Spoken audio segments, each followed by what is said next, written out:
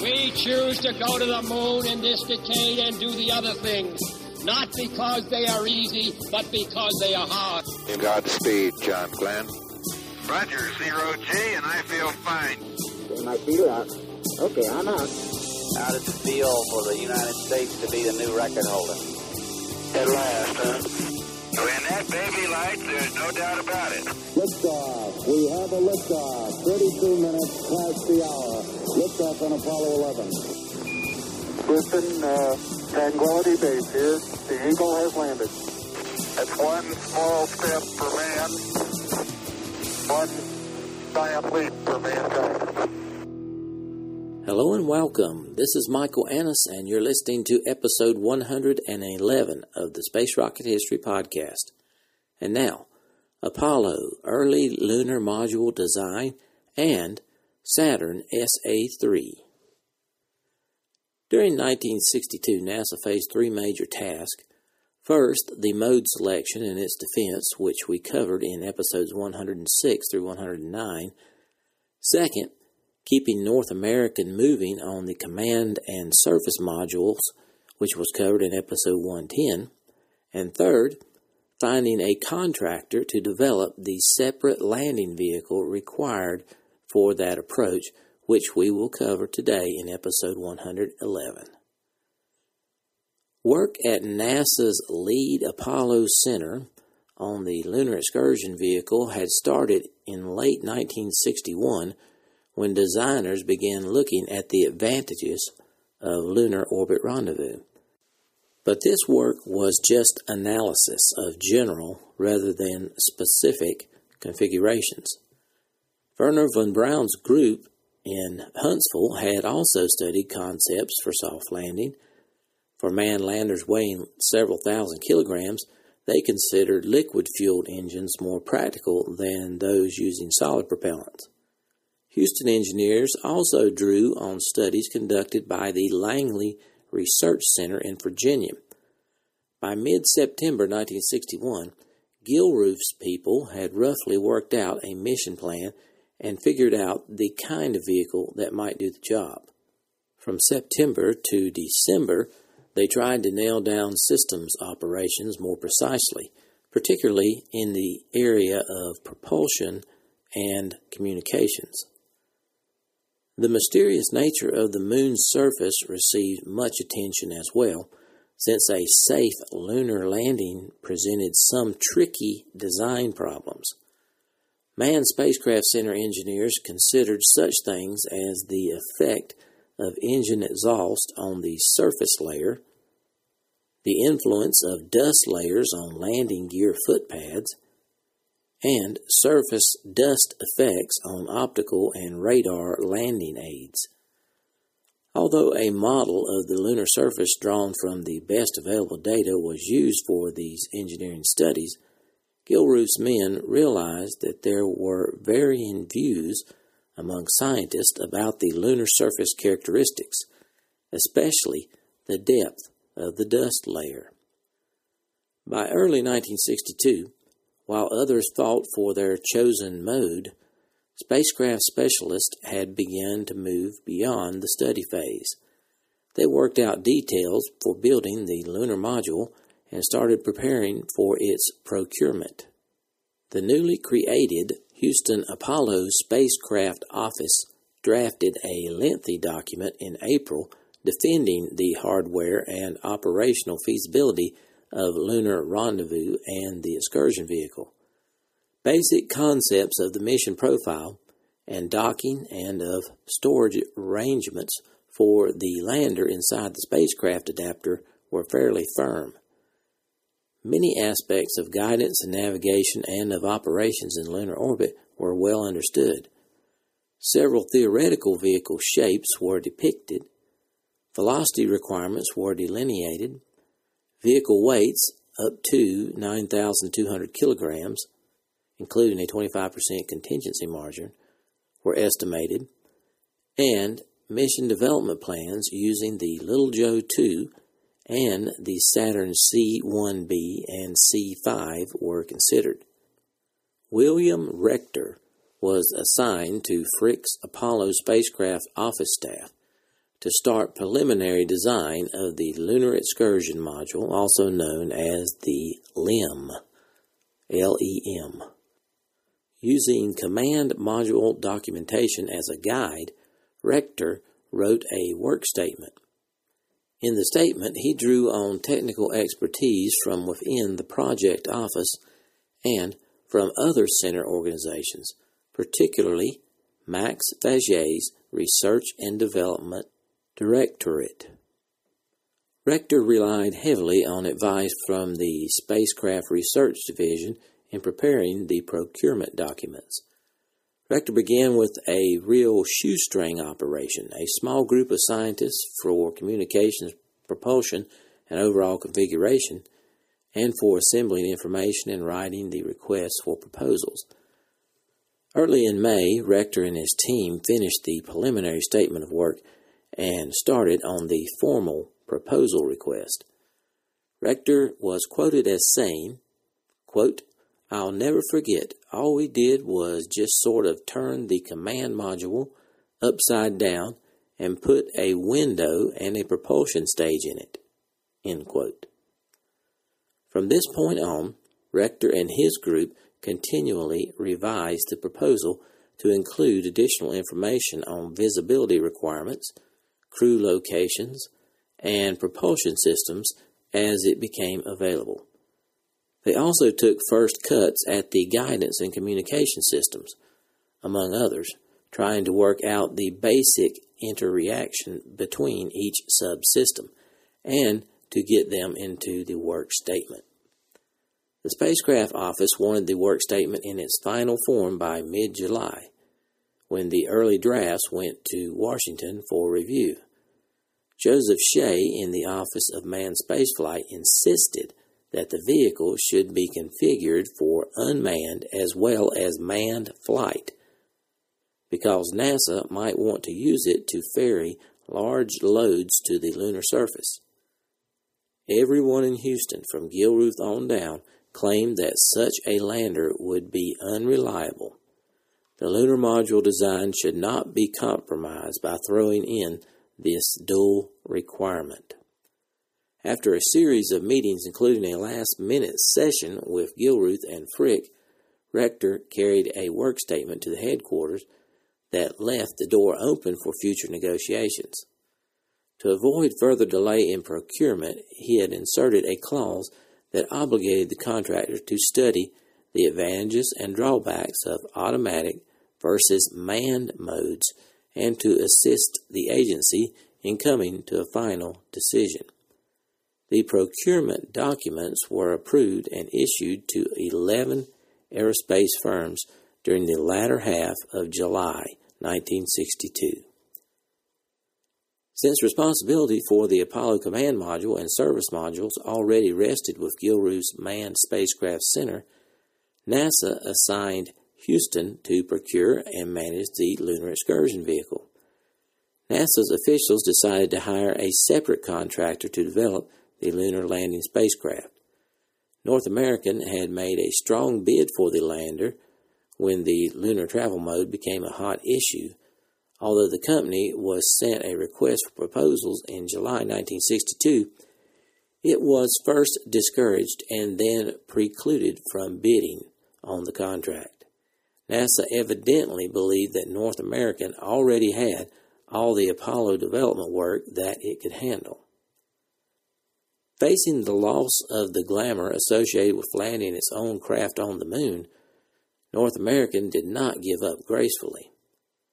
Harrison Storms carried his case to Administrator Webb, suggesting that his company be selected as sole source contractor for the lander, farming out most of the actual hardware work. This arrangement would have made North American the systems manager, responsible for integrating all payload vehicles. Legal and procurement officers within NASA warned Webb against this approach. They believed NASA should contract the lander directly to permit an industrial firm to take over this task without competition, even though NASA would have the final approval of the selection of the subcontractors, might be regarded as a delegation of NASA's inherent responsibility to perform its procurement function. Anyway, requests for proposals on the lander were issued on July 25, 1962, and a bidder's briefing was held in Houston on August 2nd.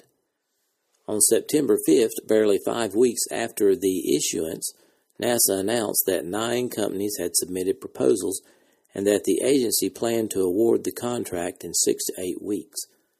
Of the 11 companies originally invited to bid, only McDonnell and North American had not submitted proposals. Evaluations began at Houston immediately after the proposals were received, and they ended on September 28th. At Ellington Air Force Base in mid-September, company officials made formal presentations to the Source Evaluation Board and a number of technical management panels. NASA's team then made one-day visits to the company's plants to see what facilities each bidder could draw upon to support the development of the program. Early in October, officials from Houston presented their findings and recommendations to NASA headquarters. Holmes wanted the selection completed, approved, and announced by the middle of the month. But the last-minute demands by the PSAC postponed the contract award for 3 weeks. On November 7th, NASA formally announced that the Grumman Aircraft Engineering Corporation of Bethpage, New York, would build the Lunar Excursion Module. Several bidders had been very close, both technically and managerially. William Rector later said, quote, "Any of them could have done the job. Grumman didn't turn in the only good design," end quote. A major factor in Grumman's selection had been its facilities: spacious engineering design and office accommodations, ample manufacturing space, and a clean room complex for vehicle assembly and testing. The Manned Spacecraft Center continued its studies even after the request had been issued. Rector remembered that MSC's designs were really beginning to take shape, and they were getting a much better feel for how they wanted the LEM to work. The Apollo Spacecraft Project Office had been realigned on August 1st to give the lunar module an organization of its own. Rector became project officer for the lander and Thomas Markley for the command and service modules. Rector and Markley then revised the North American Statement of Work to reflect Grumman's and the lunar module's place in the Apollo-Saturn stack, particularly in the arrangement for docking and for stowage within a protective adapter section. Rector's office began defining the lander's subsystems: propulsion, guidance and control, reaction control, electrical power, and instrumentation. The planners hoped to use Mercury and Gemini spacecraft components as well as Apollo command and service module parts in the lunar module. NASA used the term common usage equipment. The guidance and navigation system in the command module received the closest initial scrutiny for common usage parts. MIT studies indicated that the inertia measurement unit, the telescope, and some computer and displays might be modified for the lunar lander. Numerous lunar module-related design problems were examined during the last weeks of 1962. Among the most pressing were requirements for rendezvous and landing radar, and where to put the equipment. Analysis of individual vehicle systems, such as electrical power and thermal control, considerations of mission trajectory from lunar orbit and back, and of abort trajectories from any point during the descent, projections of overall costs for developing the vehicle, and questions of dust layers on the moon, the blast effect caused by the descent engine exhaust, and the influence of these factors on both vehicle design and landing site selection. During this time, NASA decided that the lander's propulsion system would be tested at White Sands in facilities similar to those being developed at Sacramento for testing the service module's main engine. Apollo leaders also expected to flight test the lunar module in New Mexico using the Little Joe 2 booster. Simulating lunar landings to train the crews would require ingenuity. Imitating 1/6 gravity within the Earth's gravitational field is complex and difficult. 3 methods were considered, the simplest being a fixed-based simulator like those built for Mercury and Gemini. More complicated plans for tethered flights of a model of the lunar lander at Langley on a huge A-frame structure that used cables and rigging to relieve the descent engine of most of its vehicle weight. Now let's spend a little time on the NASA-Grumman relationship. When Grumman was selected for Apollo, the company expanded from an aircraft producer into a major aerospace interest. This transition reflected a long-term resolution and a considerable investment of funds on the part of Grumman's senior management to penetrate the American space market. The story of Grumman's drive for a role in manned spaceflight has a rags-to-riches-like quality. The company had competed for every major NASA contract and, except for the unmanned orbiting astronomical observatory satellite, had never won any. Late in 1958, when NASA was looking for a contractor for the Mercury spacecraft, Grumman had tied with McDonnell in the competition. But only a short time before, the Navy had awarded several new aircraft development programs to Grumman. In fact, for almost 3 decades, the word Grumman and carrier-based aircraft had been virtually synonymous.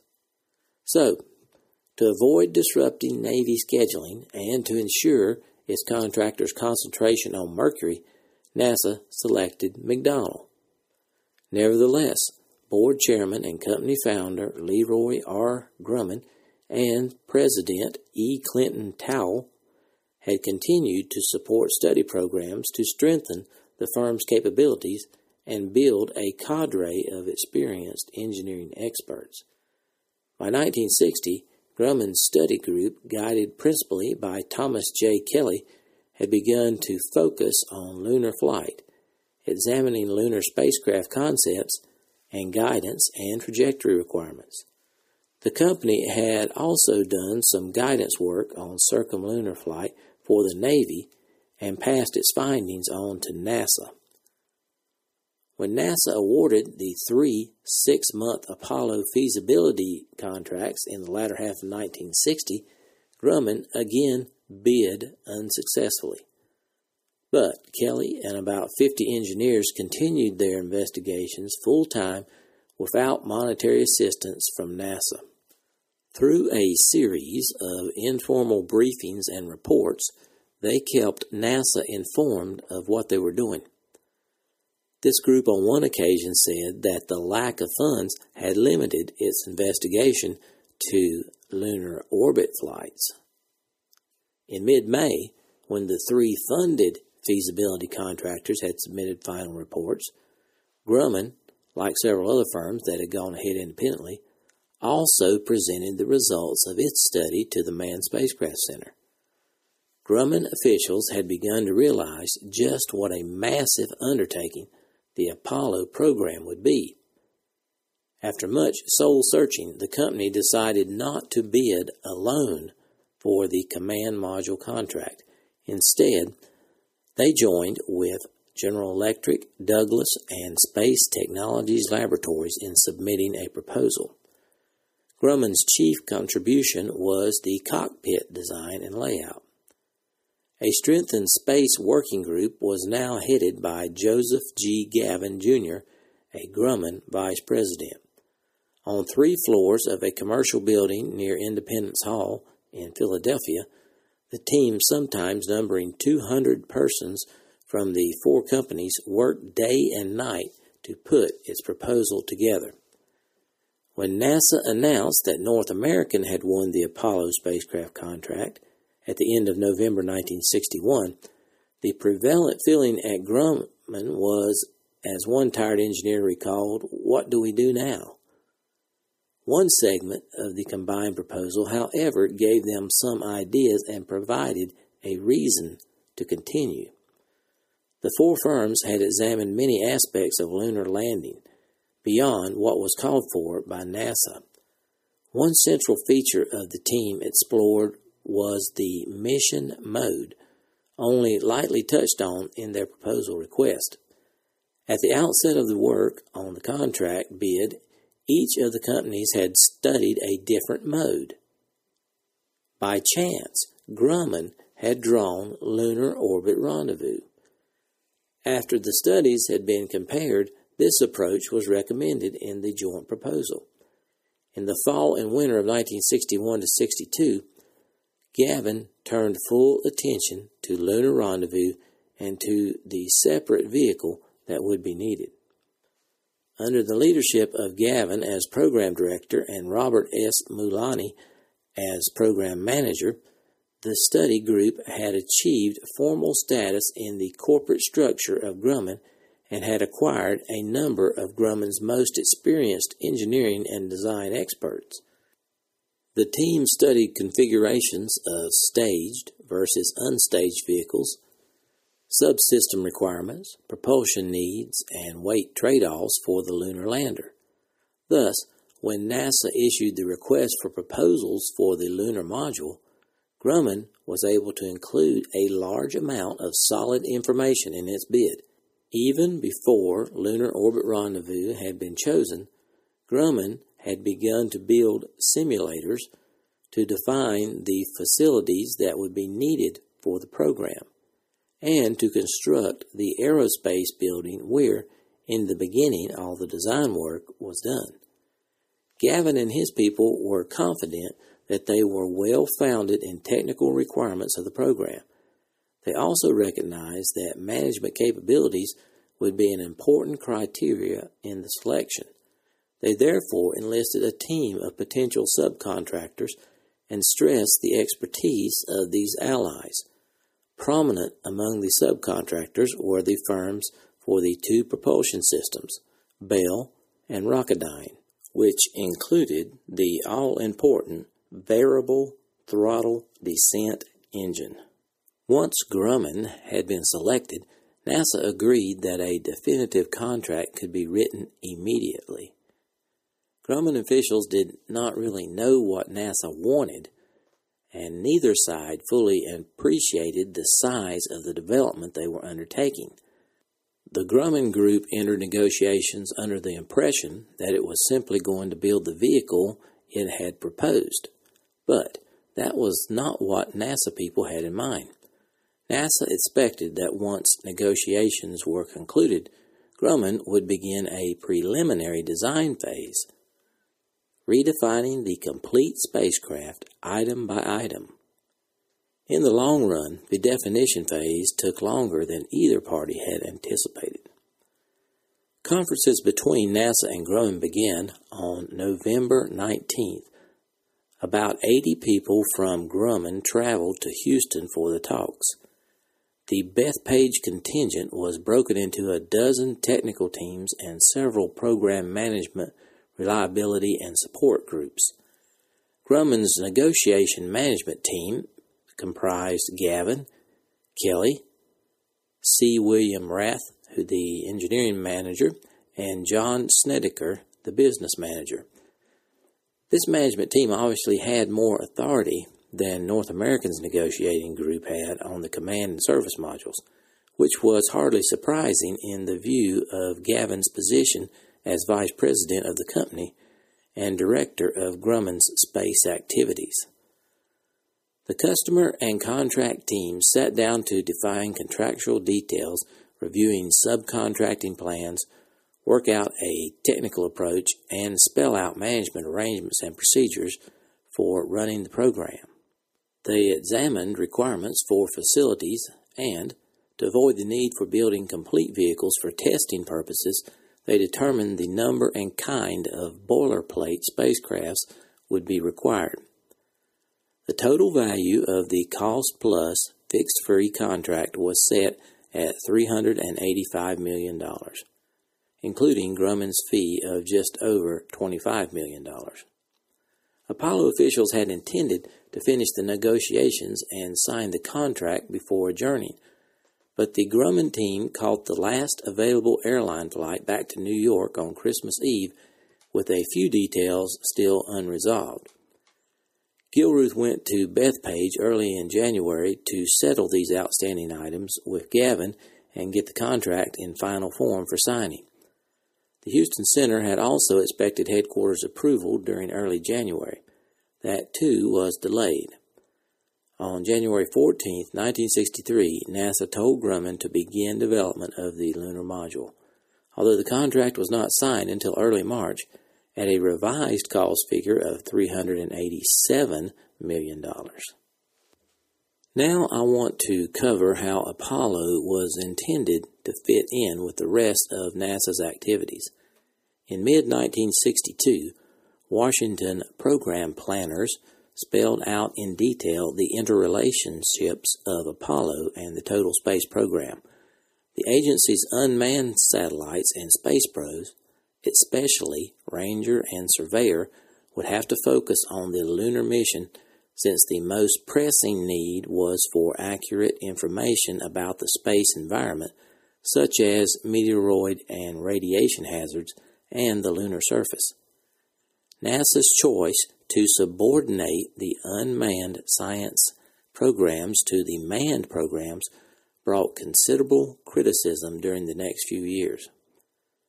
NASA's leadership was confronted during the summer and fall of 1962 with the dual task of informing Congress of the status of Apollo and of fitting in its physical plans to the lunar rendezvous approach.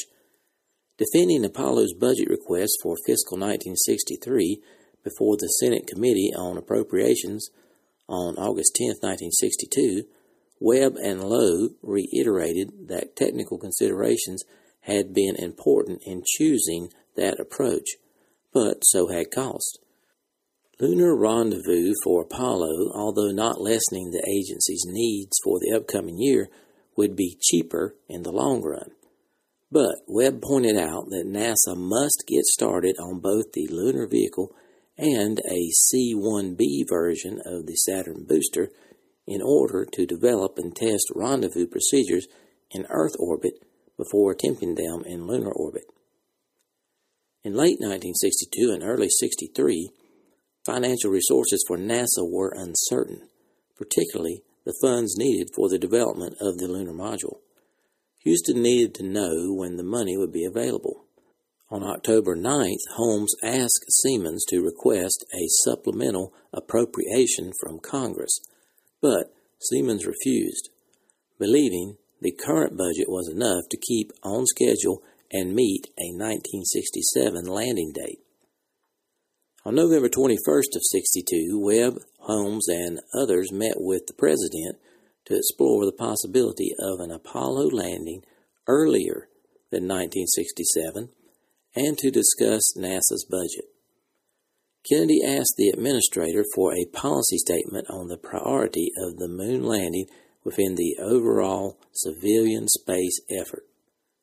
On November 30th, in a lengthy letter, Webb replied, quote, "The objective of our national space program is to become preeminent in all important aspects of this endeavor and to conduct the program in such a manner that our emerging scientific, technological, and operational competence in space is clearly evident."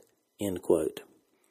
Apollo, the largest single project within NASA, consuming 3/4 of the agency's resources, was being executed with the utmost urgency and was expected to provide a clear demonstration to the world of U.S. accomplishments in space.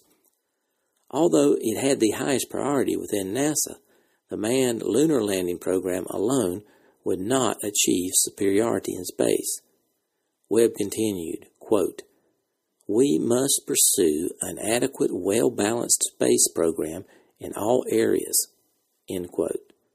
Webb advised against canceling or curtailing space science and technology development programs merely to funnel these funds to Apollo.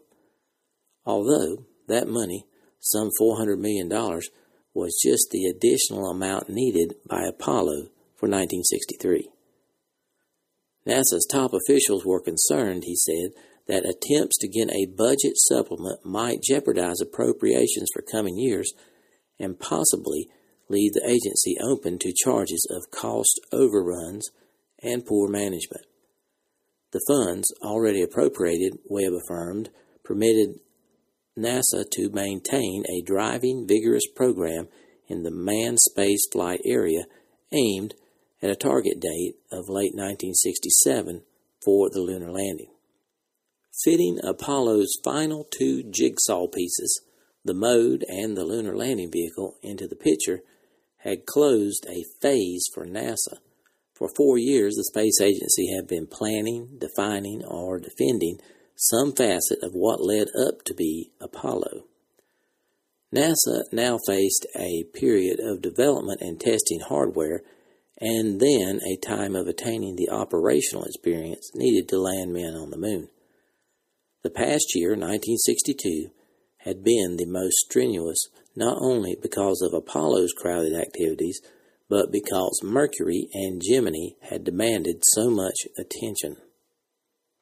Before we leave 1962, I want to cover one more event, and that is the flight of Saturn SA-3, which is also known as Saturn 103.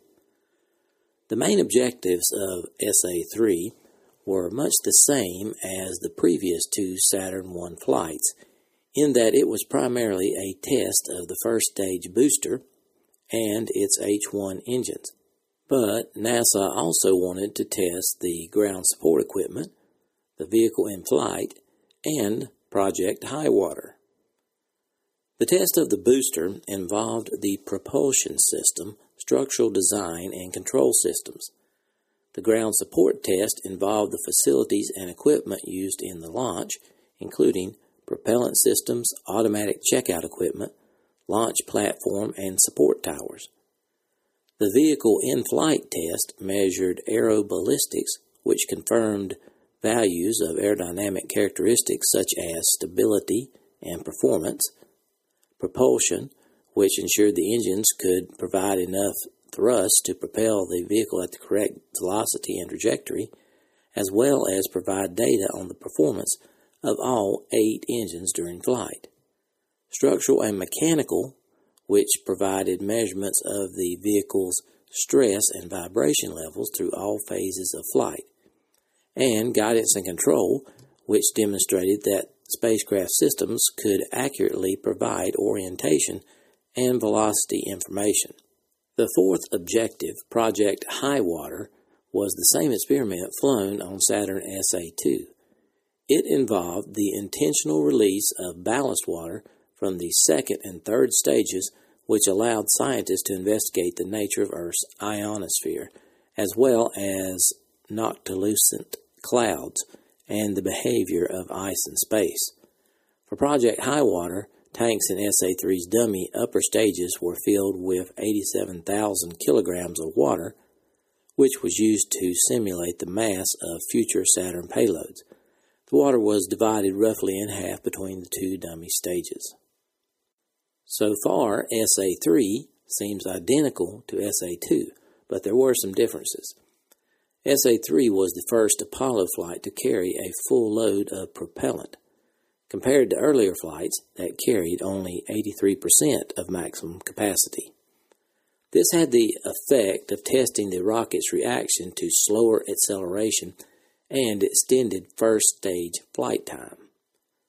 Also on this mission, the outboard engines would be allowed to fire until depletion of the rocket's liquid oxygen rather than the timed cutoffs of previous flights. SA-3 also featured the first use of retro rockets on Apollo hardware. These were the only functional part on SA-3 of what would become the S-1-S4 stage separation system, which would separate the two stages in later missions. These 4 small, solid rockets were located 90 degrees apart around the top of the S-1 stage with their nozzles aimed up. The rocket would fire at 2 minutes 33 seconds after launch and continue firing for 2 seconds in order to achieve stage separation. 2 new transmitters were included on SA-3. The pulse code modulated data link transmitted digital data, which would be vital to providing automated spacecraft checkout and launch procedures on future flights. The unit operated with high signal strength, indicating that it would provide very accurate data. A UHF radio link was also tested on SA-3. It would be used to transmit sensor measurements which could not be effectively transmitted at lower frequencies. A Block 2 antenna panel was tested during flight. It was located between propellant tanks, and it was to provide stronger and more consistent signal strength than the Block 1 panel. Temperature measurements of the S-4 dummy stage and interstage fairing were carried out with 18 temperature probes. These were used to detect temperature changes around protuberances on the stage's skin and in the area of the retro rockets during operation. Also, a single panel of Block 2 M31 heat shield insulation, along with one of the spacecraft's calorimeters, was mounted on the base of the first stage by the engine. This test measured heat flux through the new insulation compared to the material normally used on Saturn I Block 1 flights. Finally, a new 73-meter umbilical tower and Block 2 swing arm were used for the first time in preparation for future Block 2 Saturn I flights. The Saturn I launch vehicle components were delivered to Cape Canaveral by the barge Promise on September 19th of 1962, but erection of the first stage booster onto its launch pedestal was delayed until September 21st due to a tropical depression that moved over the Florida Peninsula. The dummy second and third stages and payload were assembled on the booster on September 24th. Ballast water was loaded into the dummy stages on October 31st, and the RP-1 fuel was loaded on November 14th. For this launch, Cape Canaveral Director Kurt DeBoos asked Marshall Space Flight Center Director Wernher von Braun, who was overseeing the Saturn project, that no outside visitors be allowed on NASA grounds due to the ongoing tensions of the Cuban Missile Crisis. Saturn Apollo 3 was launched at 5:45 p.m. on November 16, 1962, from Launch Complex 34. The only hold in the countdown sequence was for 45 minutes due to a power failure in ground support equipment. The vehicle's 4 inner H-1 engines shut down at 2 minutes 21 seconds after launch at an altitude of 61 kilometers, and its 4 outer engine shut down at 2 minutes 29 seconds at an altitude of 71 kilometers. Both sets burned slightly longer than was initially estimated, reaching a maximum velocity of 6,511 kilometers per hour.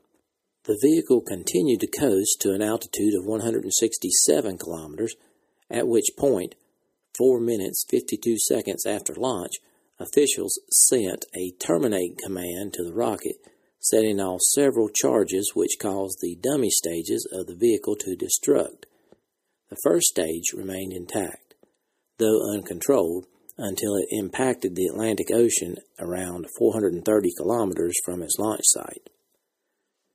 When the terminate command was sent to the rocket, primacord charges split both stages longitudinally, instantly releasing its load of water, The experiment was tracked by cameras and other equipment on the ground and in aircraft. Observers at Cape Canaveral reported that the ice cloud was visible for about 3 seconds and was several miles across. The retro rockets fired for about 2.1 seconds. A minor misalignment of the rockets caused a 4.3 degree per second roll of the vehicle, which caused the spacecraft's ST-90 and ST-124P inertial platforms to fail after 15 degrees of rotation. This was considered incidental to the flight and did not impact mission success. NASA declared all engineering goals of the flight achieved, despite occasional issues with telemetry during flight and some measurement data being unusable or partially unusable. Project Highwater was also declared successful, though again, telemetry issues produced questionable results. All things considered, another excellent flight for Saturn.